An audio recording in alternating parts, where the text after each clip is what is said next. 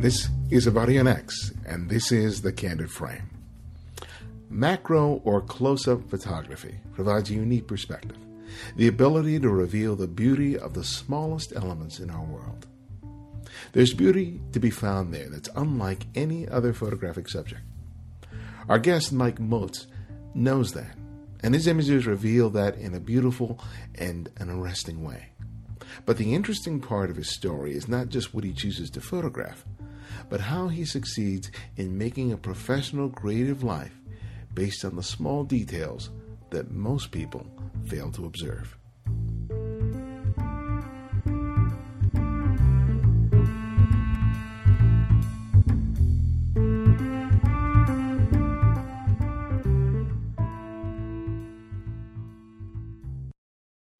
Well, Mike, welcome to the Candid Frame.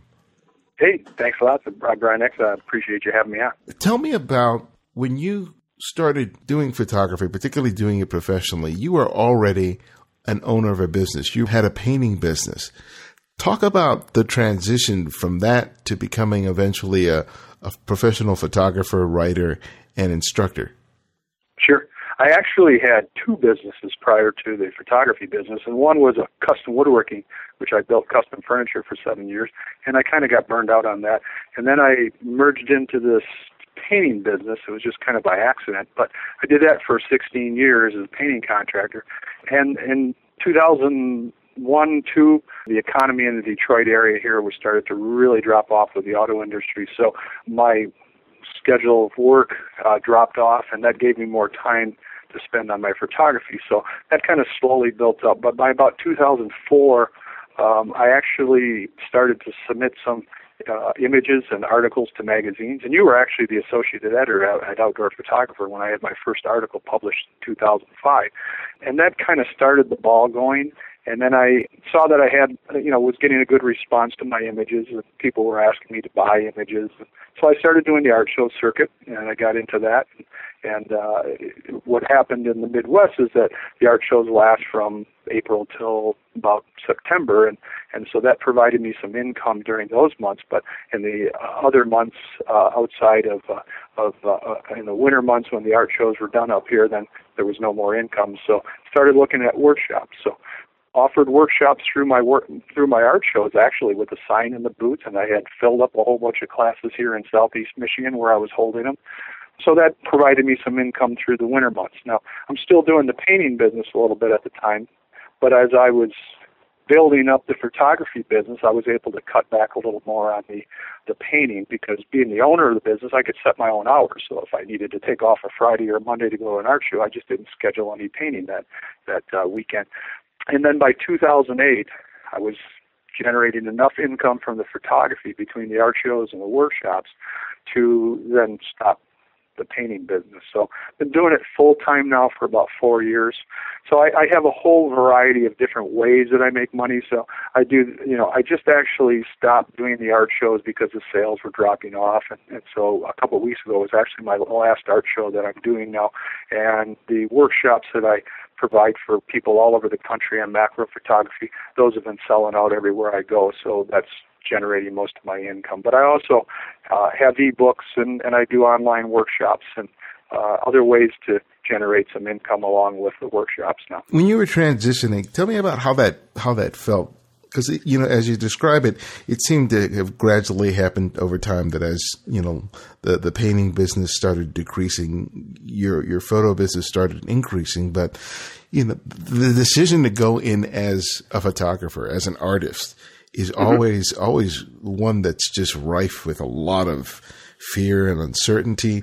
Talk about still making that choice, because though, you loved photography, liked you were doing, you were making money, there must have been some doubts in terms of, am I doing the right thing? Should I try to go into some other practical line of work to ensure that I'm making an income? Yeah, well, I've already done that transition a couple times. When I started my woodworking business, I was working actually for a school district as a maintenance worker, and I had transitioned from that business into the woodworking business. And I actually got it to the point where I was working 2 full-time jobs. Basically, I was working, for the school system, and then I was working with my woodworking business 8 hours a day each. So I was basically working 16 hours a day to build that woodworking business to a full-time job. So I had to really work 2 jobs, full-time. Then, of course, when I got out of the painting business, I went through the same transition when I went out of the woodworking into the painting business. Went through that same transition. With the photography, you're right. It's one of those areas that it's not your traditional full-time job that most people are able to make money at. And of course, nature photography of all of the photography businesses is one of the toughest ones to make a living in. So you really just have 2 options. You either sell your prints or you teach workshops. Well, selling prints is a tough business. Galleries are not selling a lot. They get a very low foot traffic that comes from most galleries, so you don't get a lot of wall space in there. You only hang 2 or 3 images there, so it's very tough to make money in a gallery. And the art show business was the area where most people could sell their prints because there was a huge volume of people attending these shows. The Ann Arbor show, which was my last show a couple of weeks ago, had 500,000 people there. So you have a better chance of selling at an art show. But now those are even dying off, and the sales with the economy are really not doing very well. So, but that whole transition into this area that is not traditionally a job that most people would look at you and say, "You're doing what?" You're making money selling prints and teaching workshops. You can make enough money doing that. Yeah, you can if you do it right. If you have good business sense and good marketing, you can make a lot of money doing this. Most artists, what I find, and photographers that are very, very talented at their art are not good at the business end. And that's where we make the money, is having the business sense and good marketing. So that's where most people fail. Because I see some fantastic artists out there, and they can't make a dime because, again, they just want to spend all their time on the art. And unfortunately, when you're making money doing this, 90% of the time is spent running the business, and 10% on your art now. And that can be frustrating. What do you think was the most invaluable lessons that you took away from, your more traditional businesses in terms of the painting, in terms of the woodworking, that really helped you transition and to become a really effective business-wise when it came to the photography? The marketing is one of the big things. That's what I was always very good at as far as my other 2 businesses, is I just was able to, work the right ads into the right places and was able to get those people to find me. Because obviously you can have a business, but if nobody knows you're alive in that business, you're not going to get any business. So you have to do a ton of marketing to get your name out there. And of course, word of mouth has always been traditionally the best marketing. And so if you provide the best service and a great product, then you're going to have those people out there telling other people about you, and that's going to bring business to you. So the number one thing, and what I spend the majority of my day, like even today, I've been online all morning communicating with people and talking to people in photography and helping people out, and that's what brings people to my business. That's the big part. The other part is that I keep my overhead as low as possible. I know photographers that go out and spend thousands of dollars to build some premium website, and I use P-Base for my website. It costs me $23 a year. Everything that I do in my business is to, manage that overhead so it stays as low as possible so that I put more dollars in my pocket and I can survive in this business. So a lot of the things that I see that happen out there, and it happens with big corporations, companies that end up going out of business because they overspend on their overhead and didn't watch their bank accounts very well. So that's part of what has helped me in my business, is keeping my overhead very low.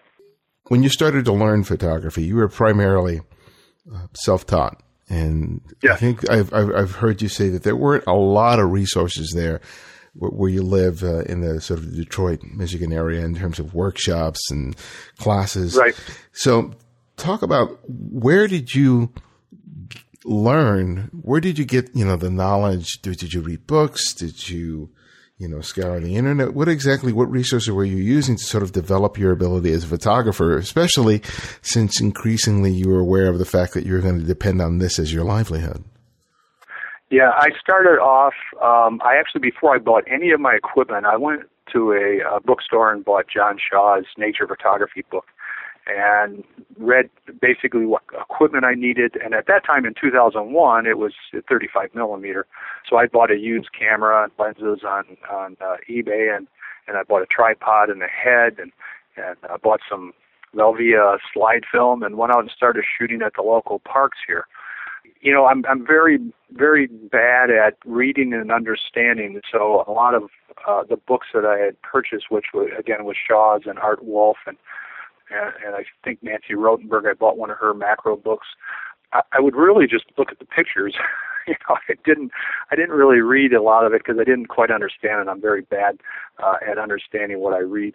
So it was really just looking at the pictures and getting ideas for subject matter and composition. But I started out mainly wanting to do landscape, and I only was able to get a couple weeks away to shoot and could afford to travel for a couple weeks out of the year. And when I traveled, of course, I was able to shoot my landscapes, and it was fun. But the other 50 weeks out of the year when I'm back home, I'm living in, you know, northern suburbs of Detroit, and there's just not much here landscape-wise to shoot. So the macro photography, the availability of subject matter, which is everywhere, allowed me to shoot the other 50 weeks out of the year. So that's kind of how my passion for macro was developed. But it's really all self-taught by just really experimenting and trial and error. So like I said, my painting business was dropping off, so there was a lot of days that I didn't have any work, so I would go out and shoot. So I would get out 4 or 5 days a week to the parks, and I'd be shooting. So that's how I developed fairly quickly. It was because, just as I tell everybody, you know, if you want to become good at this, get out and shoot as much as you can. So if I'm out there shooting 4 or 5 days a week for a few years, you tend to develop and you tend to learn just from trial and error. So that's for me how it happened. Now, as far as like having an eye for composition, an eye for subject matter, you know, that's something you can't teach people. They just naturally have it. It's kind of like I use the idea of music, where you could take some of the great songwriters, the Paul McCartneys, John Lennons, and Billy Joels, and James Taylors, all those guys that write hit songs after hit songs. They could teach you how to play a guitar, and they could teach you how to structure a song, but they can't teach you how to write a hit song. That's something that comes from within inside of those people that they can't teach. And photography is similar in that way, that we can teach the basics on f-stops and depth of field and all that, but we can't teach people to see and be able to compose naturally. That's just something that comes from inside. And I've been kind of blessed where I have this ability just to find interesting subjects and compose them. So I never really had any instruction from anyone, because there was no workshops in the area here where I live on macro photography. And again, I wasn't really good at reading books and understanding what they were telling me. So it was just something that for me just happened naturally. And, you know, thankfully I have this ability to be able to see and compose without really knowing any of the rules or the structures of a photograph. It just kind of came natural to me. Yeah, I see a lot of close-up photography because of the work that I've done. And a lot of close-up photography, particularly when it's of the natural world, of flowers and leaves and such, are images that I feel like just merely document what something looks like. And what I really love about your images is that you really reveal them in a wonderful way. And I think a big part of why your images really resonate with me is sort of twofold. One is that it feels like you know exactly what it is about your subject that's drawing you in. And the other one is that you have great control about the things that you include outside of the subject matter, particularly the background. Some of the shots that I really love are when you are using reflection, like in the water, and that becomes your background. And I look at those things, and I was looking at them this morning and looking from shot to shot to shot, and I go, that everything in the frame you are in complete control of. And I think that's one of the things that's often lacking in a lot of the close-up shots, where people are focused on the subject, but all of a sudden they're not really paying attention to everything else in the frame, and it diminishes the shot. Yeah, I do what's called a two-subject background, and again, this is something that it just naturally occurred for me, and it's just something that looked good to me. But it's just two subjects. There's a main subject that's a very easy identifiable subject, and then there's an interesting background subject. And a lot of times that background may be something abstract or a little bit different. It usually has some kind of a contrast with the main subject too. So if it's a red leaf on a earth tone tree trunk or something, it has this strong contrast. But the main subject is usually what people's eye goes to. Obviously, is again because it's something that's identifiable that they can connect with. And then once they see the main subject, they start to eye starts to wander around the frame, and it looks at all this interesting background that's going on. And they're very simple to do because, like I say, it's just usually two subjects that you're working with, so it's easier for the viewer to kind of take all that in. A lot of this for me occurs just naturally. I have people that say, "Well, what is it that you're seeing when you go out there? What are you looking for?" And I don't know how to explain it. It's just something that I just naturally see that it doesn't have any way of explaining what it is that I'm seeing when I'm out there. It just happens. Once you find a subject and you start considering the back, how long do you linger with the subject? I know it's going to vary depending on subject matter, but I think that's a big part of a successful macro photographer is their ability to practice a good amount of patience and to really stick around and really control the entire shot rather than sort of the grab shots that most photographers are used to if they're vacationing or wandering the streets making pictures. Yeah, that's the other strange thing for me is that I actually don't take very long. I'm very quick when I work with a subject, and I look at it and I know exactly when I see it how I want to frame it and what I want to include in the frame. It happens very quickly, and I don't take very long to set it up or trying to analyze it from different angles or anything like that. It just this is the way it looks good to me, and that's the way I shoot it. And I always tell all my students though is that they when you're starting out in this and you're just learning that you should shoot a lot of different compositions and use a lot of different f-stops, and then worry about when you get home deciding what you like the best. But I always have this ability to just look at something and say, this is the way I want it, and I shoot one shot with that particular composition, and then I'm done. I move on, and I just don't take a lot of time, studying the subjects, studying the different angles and all that. It just seems to look natural a certain way to me, and that's the way I shoot it. I guess I got to take your workshop because every time I don't do a lot of macro stuff, but when I do, for me, the oftentimes the challenge is getting the tripod position just right. And because I'm, working with a limited depth of field, I'm trying to refine the relationship of the lens to the subject and making sure that I have enough depth of field or minimal depth of field, that my point of focus is right. And for me, that's one of the reasons I don't do a lot of it, because that part of it is very sort of frustrating for me. So I'm amazed to hear that for you, it doesn't take that long. How much of what I just said is pretty common for the people that you end up teaching in your workshops?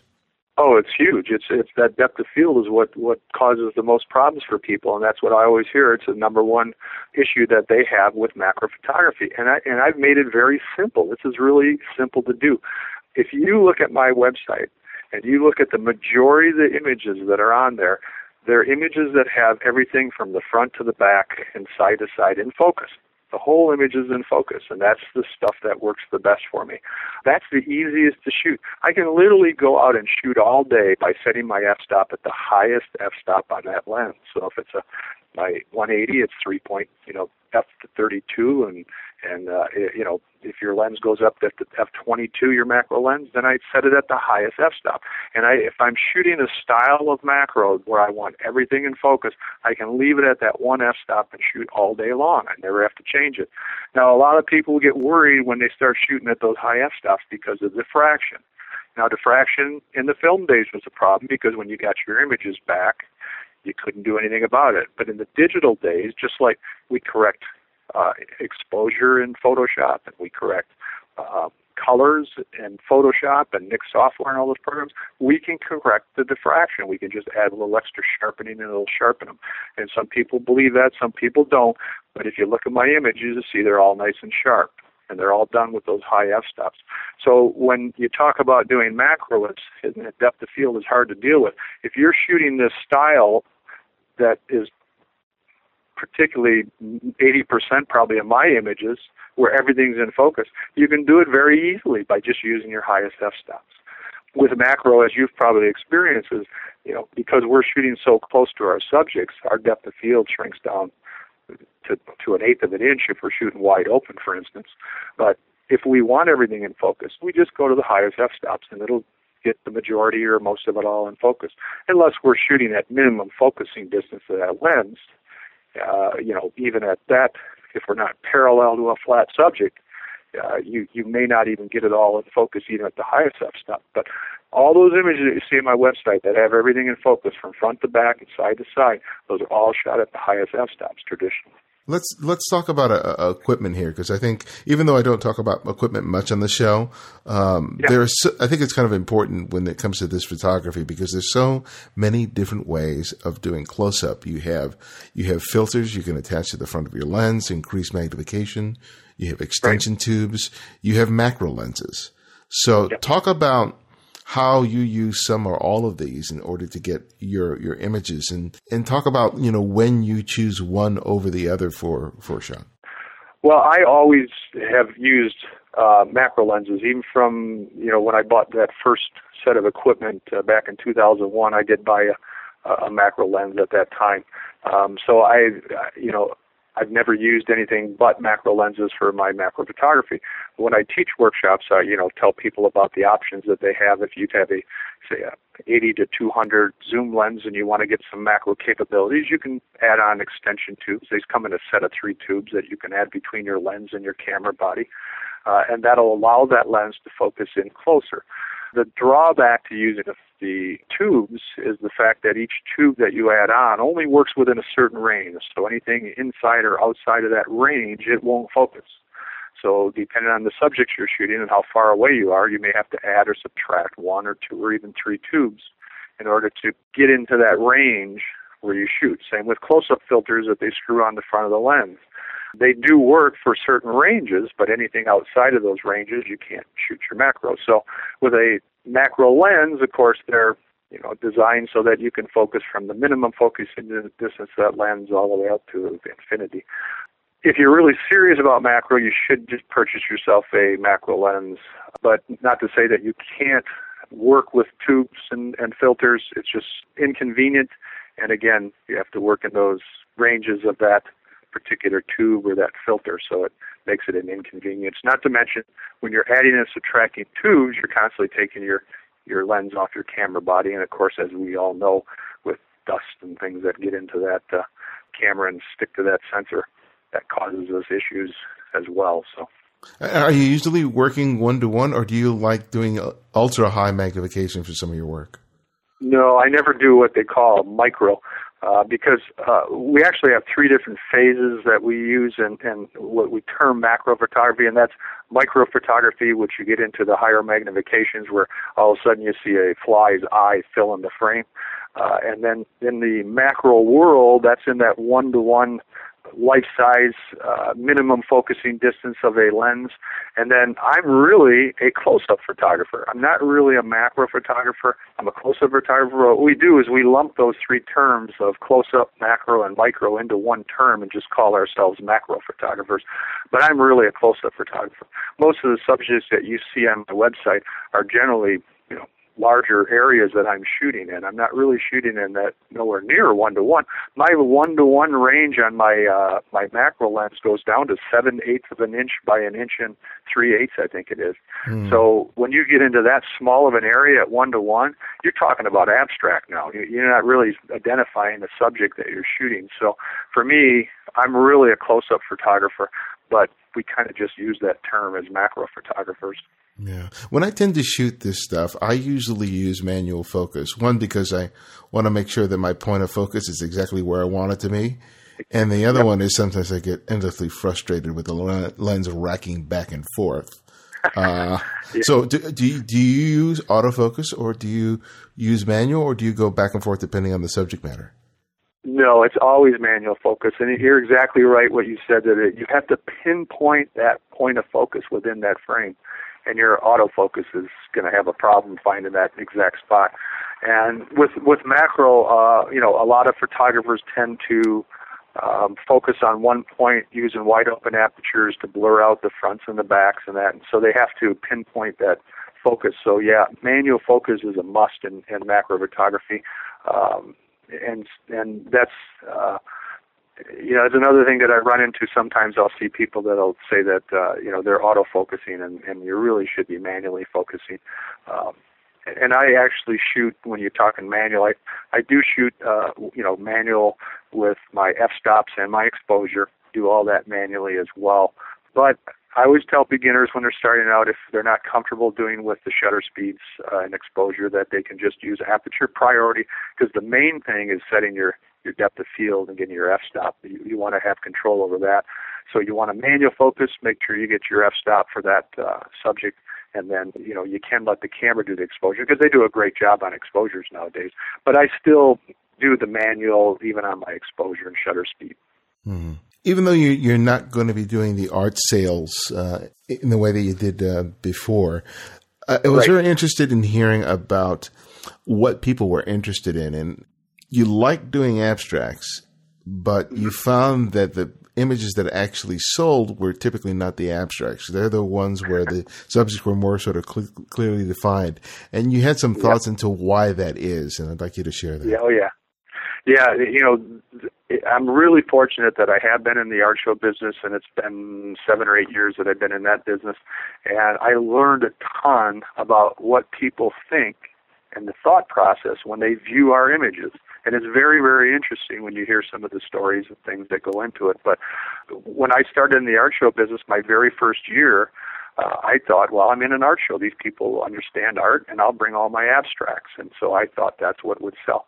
That was a big disaster. Nobody wanted to buy my abstracts. What they were buying were subject matter that, again, you could easily identify the subject and people could connect with. So the other nice thing about, being at an art show is you get to talk to your customer. See, when you're in a gallery, you never get to talk to the customer. But an art show, every time someone would buy something for me, I would pump them for information. I want to know what it is you like about this image, why are you buying it, and why are you willing to hang this in your home. And the interesting thing was always that there was some connection to the subject matter. I had this one really nice shot of a lily of the valley, and one lady said her grandmother had lily of the valley in her yard, and so her grandma's passed on, and every time she sees the lily of the valley flower, she thinks of her grandmother. Another lady said that in college, her sorority flower was a lily of the valley, so she was buying it based on a connection from when she was in college.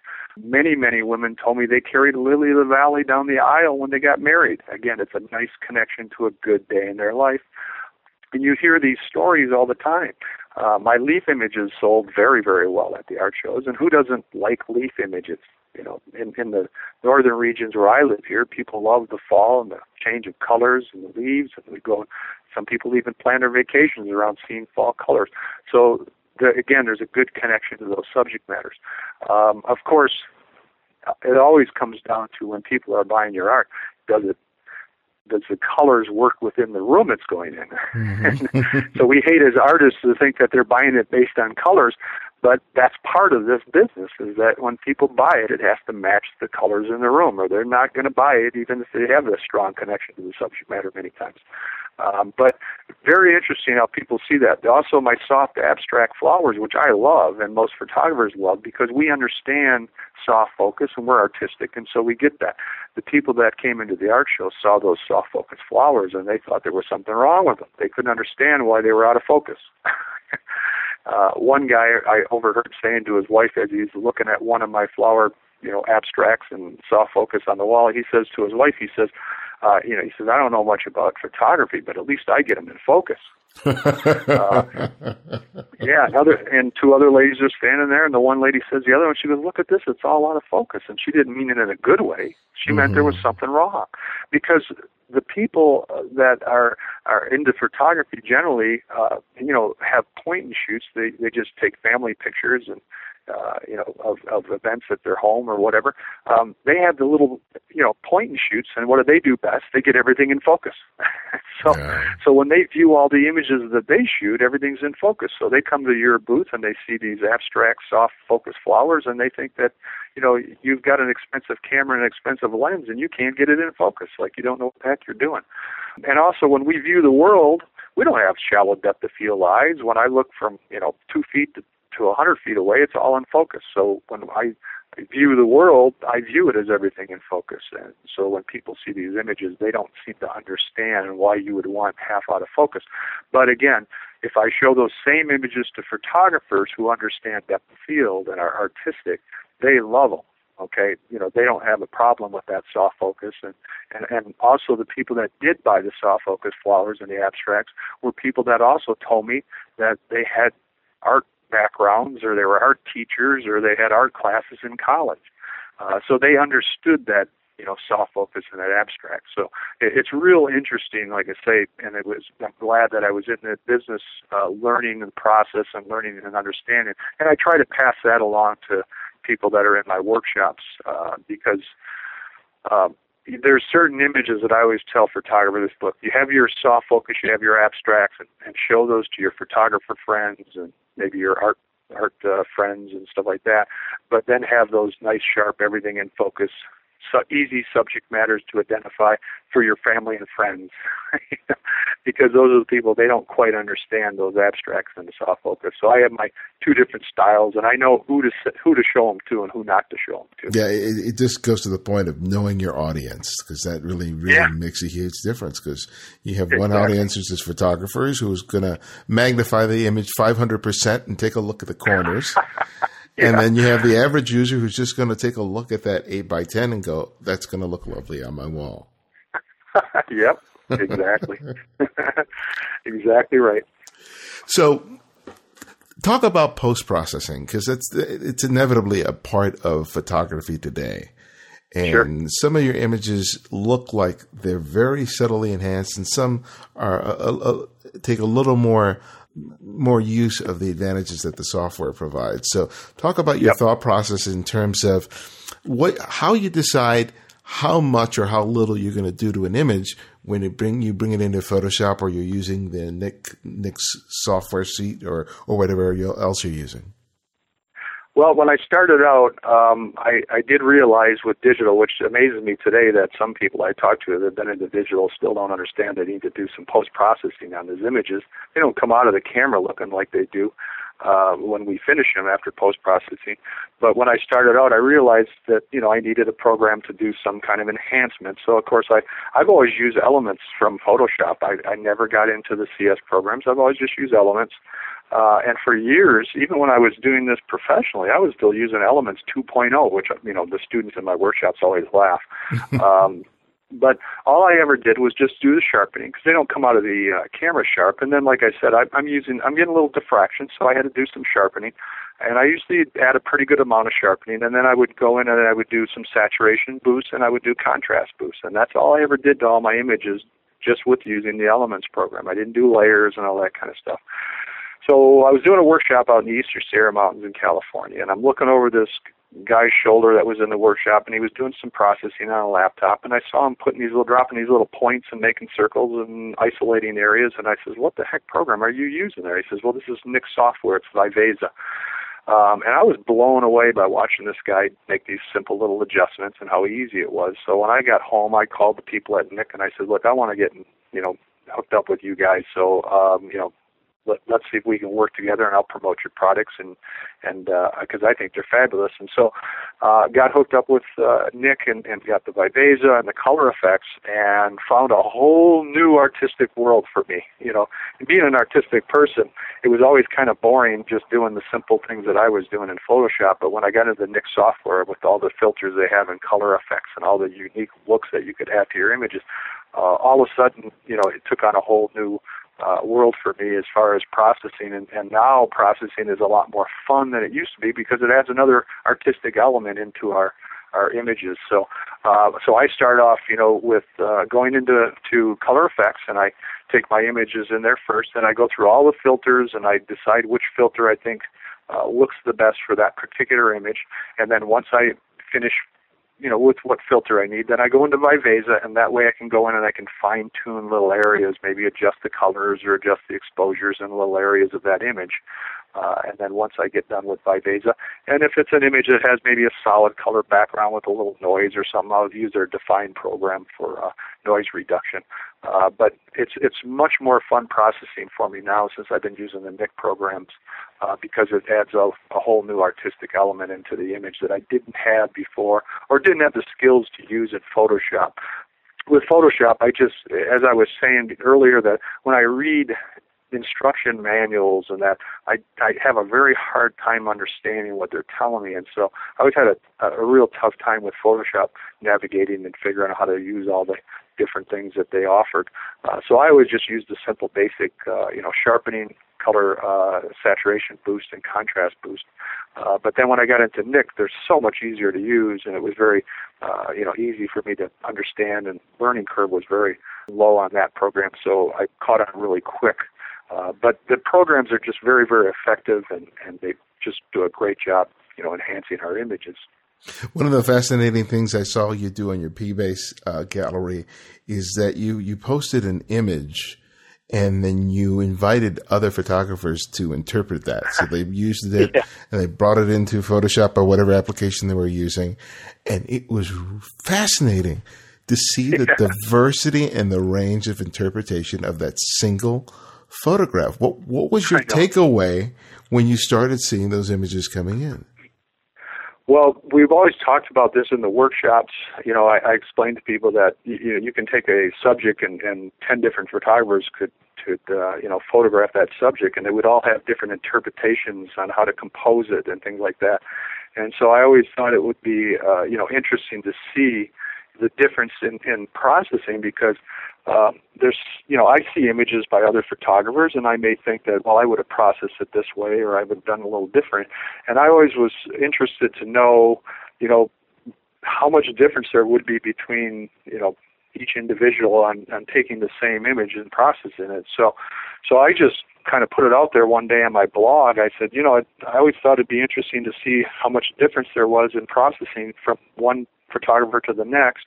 And so I offered this image up of a couple of Gerber daisies, and I says, I'll send you the raw file out of the camera, and you do your thing on it with whatever processing tools that you use, and let's see how much difference there is. Well, I think we had, 40 or 50 people that volunteered to do this, and I posted them on my website at tinylandscapes.com. And it was amazing, all the differences, in the processing between one image to the next. So you're right, it was very fascinating, and I think a lot of people were pretty shocked when they saw the differences between. And some of the processing, I'll be honest with you, there were some of them that were processed that I like better than my own processing. I looked at some, I go, man, I wish I'd have done that, because there were some really talented people that are very good at taking an images and processing it. So yeah, that was really interesting concept. And I've had people email me and they say, hey, let's do some more of those, because that was really cool, Yeah, because it really goes to show how differently we all see. This spoke more about, post-processing, but it still ties into how we see and interpret and shoot a particular subject matter. Because if everyone had not been there shooting the same subject matter, they would have shot it differently. Oh yeah. Well, yeah, we could do the same thing with shooting an image, like you said. It's just set up a subject and let 10, 20 different people shoot it, and you'll get 10, 20 different versions of that image and the post-process. And, to me, the cameras do a nice job, with giving you a starting point, but the images, the post-processing, what a difference between the image out of the camera and the finished product. And with the tools that we have nowadays, we can just take some, many times I've taken some bland-looking images and gone into NIC software and just made them fabulous-looking with those programs. So, yeah, to me, the magic happens in that post-processing with those images. And, of course, we have to start with a good quality image to begin with as far as subject matter and composition and all that. But, boy, we can sure really make that thing pop when we go into that post-processing part. Well, you teach workshops where you teach your techniques and you share your sensibility in terms of shooting close-up photography. But I can imagine that a lot of people worry about having enough talent or having the right equipment. What really is important to have to make the most of it? Can you think of examples of students who really kind of took what you had and ran with it? And what was it about them that they were doing differently that has nothing to do with equipment or innate talent? What I do as far as equipment goes, I'm a little bit different than most pro photographers. And you may know Bill Fortney. Mm-hmm, yeah. Bill just did an article. I was very honored that he did this, about my macro work on his blog the other day. And the one thing that he said that impressed him about me was I had, was at a photo conference talking with him, and I told him, he says, "What equipment are you using?" I said, "I'd use a D7000. It's a $1,200 camera. It's not your top-of-the-line pro-level camera." And he says, "Well, why aren't you using these other ones?" And I says, "Well, you know what, Bill?" I says, "If I use the top-of-the-line pro-level cameras and I use the Nikon and the Canon lenses and all that, and students come into my workshops, they're going to say, well, your images look really good because you're using pro-level equipment." And so I use the lower consumer-grade equipment because of the fact that I want students to know that you don't have to have pro-level equipment to get pro-level, images. So equipment-wise, I always tell all the students in my workshops that, entry-level cameras nowadays, which are way better than what I had in 2004 for my digital camera, and I was getting stuff published in major magazines, is much better. And so when you have low-end equipment, don't think that you can't produce good quality images. And so that's what I try to make sure that they understand, because I'll tell you right now, 75% of those people that come into my workshops have a lower-end equipment, and they want to walk out of that workshop knowing that they're going to be able to produce good quality images. Now, as far as, what the difference between someone that ends up being, taking, say, one of my workshops and becomes very good and the ones that don't, it's generally two things. It comes down to spending a lot of time shooting, of course. I had one lady that told me she only shoots once a month. She's never, ever going to be good at photography, shooting once a month. So the ones that I notice that seem to progress and do the best are the ones that spend a lot of time out shooting. And then there are those that just have a natural eye. There's two in particular that out of all of my workshop students that I know of that have done some phenomenal macro work. And again, they have a natural eye to be able to spot good subject matter and be able to compose it properly.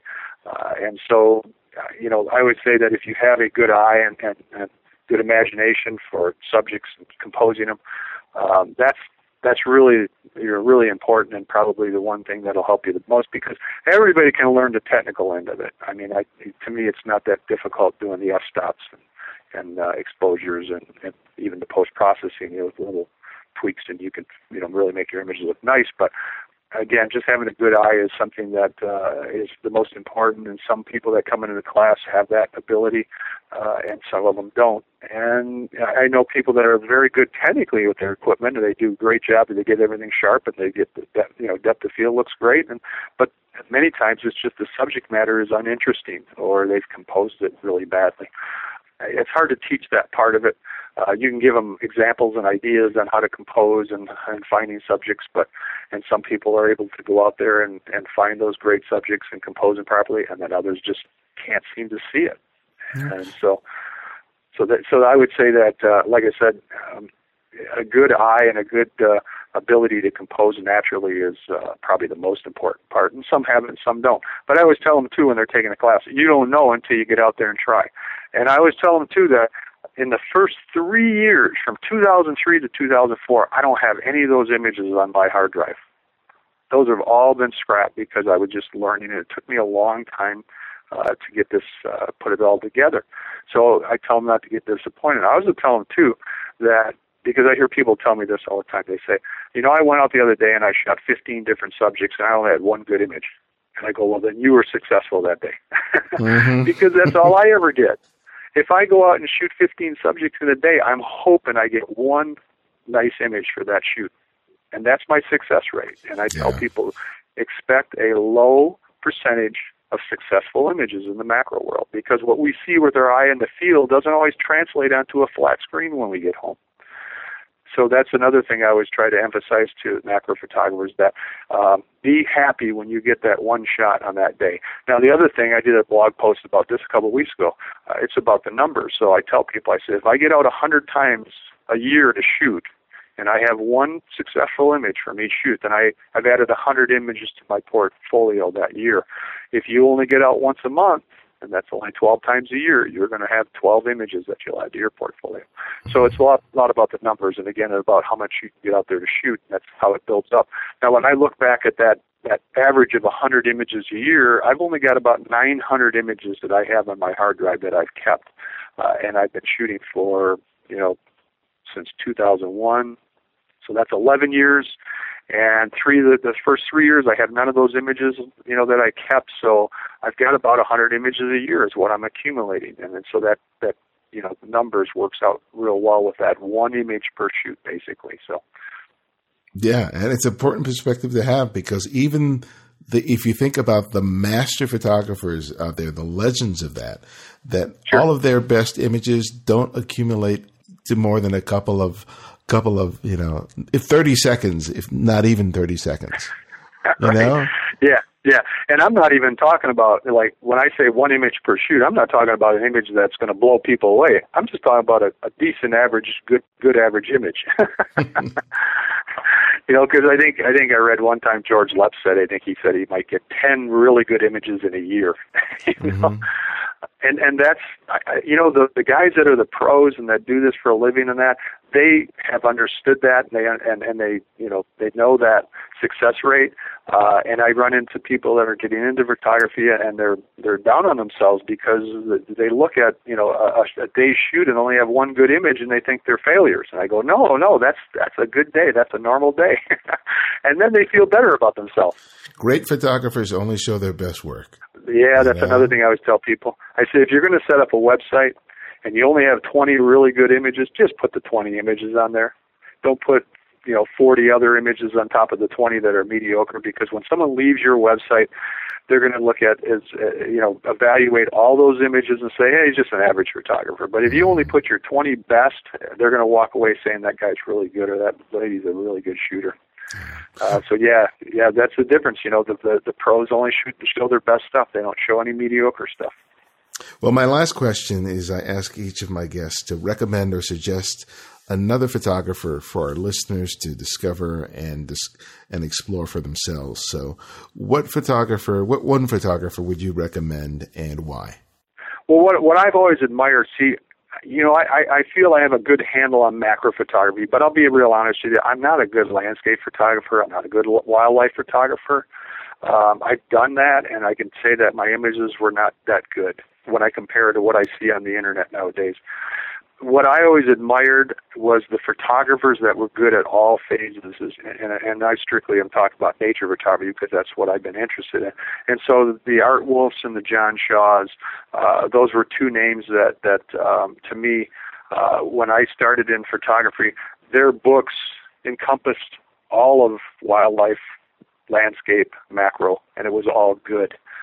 So I always admired those two photographers in the nature world, again, because they covered all phases of nature photography, and they did it well on all those different styles. Because I know, again, with my own experience, that I'm good at macro, but I'm not a good landscape, and I'm not a good wildlife photographer.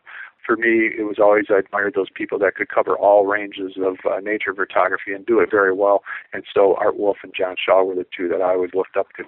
Mm-hmm. So where do people go to find out and see more of your work, and to find out more about your work, your workshops and your ebooks? Number one stop would be my website, which is tinylandscapes.com. I do a daily blog, so I blog 365 days a year, and that blog is just www.mikemoatsblog.com. I also have a macronatureforum.com, and that's a place where macro photographers go and they can post their images in different, galleries of, bugs and flora and abstracts and process images and things like that. And then I have a storefront where you can sign up for workshops, buy ebooks. I've got some recorded webinars you can get there, and that's just called macrostoreonline.com. And then on Facebook, I just started, which has been doing phenomenal. I started 3 new groups on Facebook. One is a abstract and soft focus flower group. The other one is a no nature macro group. So that's for the macro photographers that don't do nature. And then I have a critters macro group for all those bug shooters and people shooting little critters and stuff. Great. Well, I'll have links to all of that on the website. But all right, cool. Thanks again, Mike, for appearing on the show. I really enjoyed having the chance to talk to you. Hey, I appreciate you having me on. Thanks a lot.